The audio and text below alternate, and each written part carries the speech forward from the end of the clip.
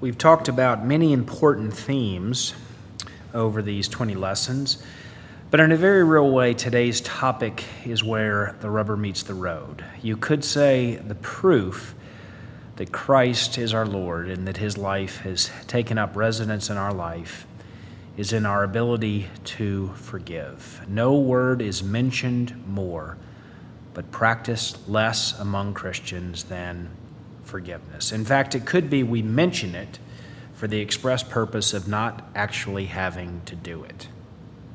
We've heard about it enough to know that we're supposed to forgive, but in my experience, we'll do almost anything to avoid the long, painful process of having to go through it. It's my belief that most people have no idea what forgiveness is, how to do it, or what it entails. Because if you've ever had to truly forgive someone, then you know forgiveness is one of the hardest things you'll ever do in your life. Jesus teaches us to pray, forgive us our debts as we forgive our debtors. And that's our question. Have we? Have we released the offense? If we're being honest, sometimes it can feel impossible. And if you read closely, that's how the disciples felt in Luke when Jesus tells them to forgive 7 times someone who sinned against them, 7 times on the same day. Notice Jesus doesn't ask them to judge the sincerity of the other person's repentance. He simply instructs, you must forgive. And did you notice the next line? The disciples respond, they cry out, increase our faith. As in, Lord, what you were asking us to do seems impossible. The Lord can work with that kind of honesty. That's far preferable to a superficial, oh, I forgave him a long time ago. Why does this burden to forgive weigh heavily on my heart? Because I know how hard it can be to extend forgiveness, especially to those who don't even think they need it. The writer Anne Lamott put it, not forgiving is like drinking rat poison and waiting for the rat to die. And I know there are, listening to this, more than a few of us who have been drinking that rat poison, living in a prison of something that was done to us or to someone we love. You've seen the signs, no justice, no peace, and we understand. And justice is important to God. But here's what also needs to be said as followers of Jesus: no forgiveness, no peace. Peacemaking in the Christian tradition must be rooted in the soil of forgiveness. There will be no peace among us until God's people recover what it means to forgive. If you think you already know how to forgive, you're ahead of me, because when I talk about people speaking about it, only later to realize they didn't know what they were talking about, I'm speaking of myself. I thought I knew what forgiveness was until I came up against some very hard things and some difficult people to forgive. But one day a dear friend confronted me. He told me that until I completely and unconditionally forgave those who'd hurt me, I'd be locked in a prison of my own making. He told me to pray the Lord's Prayer each day, even several times a day. And when I came to the phrase, forgive us our debts as we forgive our debtors, to do the last thing in the world I felt like doing, to call up specific names and particular faces and say, I forgive you, and in Jesus' name, I love you. I told him I can't do that. I'd feel like such a hypocrite, lying to God. And he said, well, tell God that too. But you must learn forgiveness is something you choose before you feel it. And it's only by the training of extending it you will gradually pray your way into feeling it. And he warned me that once granted in the middle of the night when I can't sleep, that I want to keep taking it back, and that's especially when I'll need to choose again. He taught me that forgiveness is a process, not an event. But if you wait until you feel it, you'll never do it. I've come to believe that forgiveness is central to following Jesus, that we are never closer to the heart of Christ than when we forgive. I want to start today with a definition of forgiveness, because one of the reasons it gets short-circuited among us is there's a lot of murkiness over what it is. So first a definition, then we'll look at the need for forgiveness, why the church needs to recover Jesus' most radical teaching to love our enemies. And then for today, we'll just take up one final question that gets near the heart of how we can become forgiving people. And that's how we can forgive the person that may be the hardest one of all to forgive, ourselves. But let's start today with a definition. And we can begin with what forgiveness is not. In popular culture, forgiveness is discussed often for its psychological benefits, that you ultimately should forgive for yourself, to set yourself free from resentment so you can turn the page and move forward. And that's an important consequence of Jesus' vision of forgiveness, but it's not at the heart of what forgiveness is. Nor is forgiveness excusing, minimizing, or dismissing what someone did to you as no big deal. It does not deny the pain or the ongoing hurt. Forgiveness does not mean refusing to take the wrong with due seriousness. God does not say to any of our sin, no big deal, I forgive you, it's fine. Recognizing the wrong is foundational to forgiveness. And because God is a God of justice, the wrong cannot be simply ignored or disregarded. When injustice has occurred, it needs to be addressed as fully and truthfully as possible. Nor is forgiveness a full pardon, releasing the offender from any consequences. Though the motive for any discipline meted out is decisive in determining if your forgiveness is indeed Christian. It's also important to say that forgiveness is not the same thing as reconciliation. Forgiveness doesn't mean you'll be friends again. Reconciliation is the goal of forgiveness, but forgiveness and reconciliation are not the same thing. So here's a definition from one of the world's writers who's helped me the most, Yale theologian Miroslav Volf, whose reflections on forgiveness are not ivory tower abstractions. Volf is a Croatian who saw his friends and family brutally murdered in an unjust war. He watched his mom and dad, who were Christians, work through forgiving the soldier who had killed their son, his brother. So here's Volf's definition, quote, forgiveness has the structure of a gift. Someone gives something to someone else. The one who gives is the one who has been injured. The one who receives is the injurer, and what one gives is forgiveness. The content of this gift, he continues, is not counting the wrongdoing that a person has committed against them. He concludes, you can put it this way, to unstick the deed from the doer. That's what forgiveness does. I find this to be a very helpful word picture, to unstick the deed from the doer. Did they do it? Yes, which is why forgiveness is a gift. A gift is by definition undeserved. It's not extended on the basis of merit or the worthiness of the receiver. Otherwise, it's not a gift. The undeserved gift of forgiveness is a choice, not a feeling, but a decision to unstick the deed from the doer. More than that, it is a voluntary suffering undertaken for a greater good. You are choosing to absorb the debt that the other rightfully owes you. And it looks like no longer painting them with the brush of memory for what they once did to you or someone you care about.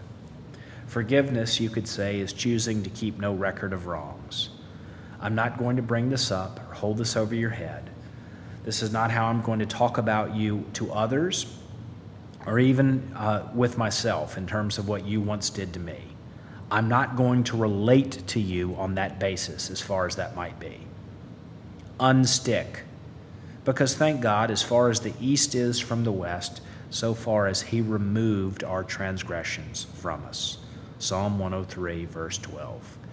God does not treat us as our sins deserve or repay us according to our iniquities. That's how God has forgiven us, and he instructs us to forgive one another as he has forgiven us. I like how Brian Stevenson, author of Just Mercy, puts it. People are more than the worst things they've ever done. No one wants to be defined by their mistakes. And just as I don't, so I'm choosing to unstick those deeds from you. Forgiveness is choosing mercy when what you feel like is exercising justice. That's how you know you have something to forgive. It was wrong. This is not fair. It is unjust. When we extend mercy, we are forgoing the justice that we believe we deserve. So have you unstuck the deed from the doer, even if they won't admit that they need forgiveness? Forgiveness is a gift given to the one who hurt you, and it's the last thing you want to give. But Jesus says we are to extend it not once, but 70 times 7, which is to say this is to be an ongoing posture, irrespective of what the other does in response. And maybe Jesus says 7 times in one day to remind us that we will keep being tempted to take back the gift. And so we will have to keep making the choice to unstick the deed from the doer. Father, forgive them. They know not what they do. Now, some of these points need to be qualified. We're leaving aside the thorny question of trust. How can I ever trust this person again? Should I? Jesus talks about the importance of forgiving from the heart. You can say it, but how do you know you've truly forgiven someone from your heart? I'll just say as a rule of thumb, it's not only when you no longer hold on to the offense, but you actually desire the good and flourishing of the other, as impossible as that may feel today. And as we've said, forgiveness doesn't mean there shouldn't be consequences for wrongdoing, but it's all about our motive. Is our motive to restore them or to punish them? For now, we need to feel the sharpness of Jesus' challenge to forgive, to unstick the deed from the doer, when what we feel like is keeping them locked up in a prison of our judgment. And that brings us to the need for forgiveness. Forgiveness is fading in our world for a variety of reasons. Conflict and hostility are ever present. In these polarized times, forgiveness is the unique witness that followers of Jesus have to offer to our world. That's the one thing the church has to offer, the unique thing the church has to offer the world right now, because forgiveness is not available from any other cultural institution. And it's sad because we know sometimes churches can be the most unforgiving of places. How often we forget that God's way was to overcome on a cross, dying for people before they agreed with him. Have we lost sight of something so foundational to Jesus and so desperately needed by our world today? The cry for justice comes from many directions, but where else is the world supposed to hear, we must forgive? There will be no peace without forgiveness. There's also, as Desmond Tutu once put it, no future without forgiveness. On this point, Tutu was agreeing with Hannah Arendt, a Jewish political philosopher. For Arendt, forgiveness is necessary because the wrong cannot be erased from history. Arendt was writing post-World War II in the shadow of the Holocaust. She cared very much that injustice be documented. But the problem, Arendt saw, is that time does not run backwards. The deed cannot be undone, and it qualifies the doer. The question then becomes, how does it stop qualifying the doer and qualifying the relationship I have with the doer? In Wolf's terms, how can the deed be unstuck from the doer so that the doer and the deed do not merge, so that the person can be freed from what they once did? Forgiveness says, I don't count it against you, and even if I can't quite forget it, I relate to you as if you had not done that particular wrong. Here's how Arendt puts it. Without being forgiven, released from the consequences of what we've done, our capacity to act would, as it were, be confined to our past deeds, from which we could never recover. We would remain the victims of its consequences forever. Here's how one commentator restates her argument. If we continually deny people the opportunity to have an identity apart from their punish identity, then you're inviting them to permanently inhabit their failure. In other words, not to change. And even if they do change because they are good-hearted, they will not be able to reconcile with anyone as long as they are presented with an identity that is attached to their failure. Close quote. Our aunt's not a Christian, but she is reminding us that the primary service the church can offer our culture in this moment is to recover our founder's teaching and model of forgiveness. There's no future without it.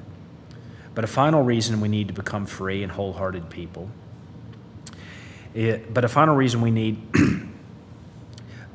need forgiveness is to become free ourselves. In the passage on forgiveness in Luke 17, right before he talks about forgiving 7 times in one day, Jesus says, pay attention to yourselves or watch yourselves. Right before he instructs them to forgive, Jesus warns his disciples, watch yourself. Why would we need this word of warning? Because when someone hurts us or mistreats us, what's our natural tendency? It's to look at them, to focus on them. So Jesus warns us, first, watch yourself. It's the same principle he spells out in the Sermon on the Mount, that it's easy to spot the speck in your neighbor's eye, but be blind to the log in your own. It's in making judgments about others that we are most prone to be blind to ourselves. This is related to another passage, Hebrews 12, what it's warning about when it says, see to it that no root of bitterness springs up and causes trouble, defiling you. As a word picture, I don't know what the sidewalks looked like in your town, but where I grew up, sometimes tree roots would push up the sidewalk and break the concrete. Even if the tree was chopped down to a stump, the sidewalk was still disjointed because the roots were growing underneath. In the same way, it can be easy to say, oh, I forgave them a long time ago. That's like chopping down the tree and leaving the stump. Without the costly, messy work of digging up the roots, the sidewalk, your life, will still be fragmented, defiled. Have you ever wondered, do I have to excise my whole relationship with this person? Will my life always stay broken into pieces when it comes to them? Well, if you don't dig out those roots and deal with your own deep hurt and anger by grieving and then making the hard choice to forgive, the root of bitterness in your heart will wreak havoc, robbing you of peace in the present and doing more damage to you than was ever done by them in the past. You may even be fertilizing that root by rehearsing what was once done to you, blaming them, feeling sorry for yourself, nursing the grudge. But the person you're keeping locked in a prison of your own judgment is you. It's obvious that our world today is full of so much anger. It's so easy to point the finger at others and so hard to watch yourself. Why forgive? It's the only way you'll ever be free. It's the only way you'll stop being controlled by what happened to you in the past. To turn the page and start a new chapter, we need to forgive. Makes you wonder, how did churches become some of the most unforgiving of places? I think what we're missing is that we don't know what forgiveness is. We've lost the meaning of the word. Now, exactly how to forgive is a different lesson, but I want to end today with what I think is near the heart of learning to forgive, and that's learning to forgive the hardest person to forgive, which is often not your enemy, not even God, but yourself. To illustrate, I want to turn to one of the world's great stories, Crime and Punishment, by the Russian author Dostoevsky. Some of us carry wounds from things done to us, but we also carry what may even be a deeper pain, our own guilt. It can be so overpowering we can't admit it to ourselves. And then there's shame, our chronic sense of not measuring up. Have you ever felt that no matter how many times you hear God loves you and forgives you, that you just can't forgive yourself? And the proof is that you don't see yourself as completely forgiven. Dostoevsky's Crime and Punishment is one of the great studies on guilt and forgiveness ever written. The protagonist, Raskolnikov, has killed a pawnbroker who was not a good person, but still Raskolnikov can't shake the guilt. He's eaten up with it and can't bring himself to confess his secret. Often the only one a shamed person feels comfortable with is another broken person. So Raskolnikov confides in a prostitute, a young woman named Sonia, who's very kind to him, but even to her, he can't bring himself to name what he's done. He rationalizes that the old pawnbroker deserved it, that she was a blight on society, that he was actually trying to help. But towards the end of his book, here's how Dostoevsky describes Raskolnikov. His pride was badly wounded, and it was from wounded pride that he fell ill. Oh, how happy he would have been if he could have condemned himself. He could have endured anything then, even shame, even disgrace. But he judged himself severely, and his hardened conscience did not find any especially terrible guilt in his past. See, Raskolnikov can confess what he did, but his wounded pride won't allow him to face the full truth about himself. Dostoevsky says if he could just own up to the depth of his own sin, he could endure anything. Dostoevsky says any shame, any disgrace, but his wounded pride will not allow it. And that's what shame is. Shame is wounded pride. Sonia, the prostitute, she loves him, the murderer, but he's unable to receive her love. And he can't receive her love because he can't forgive himself for what he's done. Because to receive that kind of love, that undeserved love, would require him to admit the true need of his true condition. And that's terrifying to the intellectual Raskolnikov, and it's also terrifying for good church people. See, it can look humble to say, oh, I could never forgive myself. But behind it is a wounded pride that refuses to rest upon Christ alone, as he's offered in the gospel. In the end, what keeps us trapped in our unforgiveness is not what was done to us, it's our inability to let God love us, all of us, and to admit that we need his washing, not just this or that part of us, but all of us. Our ability to love others is directly indexed to how much we have experienced the love of God. Yet how we experience love is directly indexed by how fully seen and fully known we are at our absolute worst, the places we're most ashamed of. And yet in that place, having been fully seen, to yet not be abandoned, but be embraced. You know what that is? That's forgiveness. That's why forgiveness is inextricably bound with our ability to love. This is all in Jesus' line, he who is forgiven little, loves little. Because the converse is also true. When you are experientially acquainted with the love of God that has not only unstuck your deeds from you, as far as the east is from the west, but has come near you at your very worst and embraced you. Well, you know what that is? That's the gospel. When we know the gospel, we can lay down our wounded pride and maybe for the first time in our lives realize that it really is Christ alone, my one defense, my righteousness. How will such light come to our eyes? Well, you can't manufacture it, but your hurt is God's doorway to your own mending. His grace will be the glue to your broken life. And you'll have something you never had before you went through this painful breaking open. Here's how Dostoevsky describes it at the end of his book.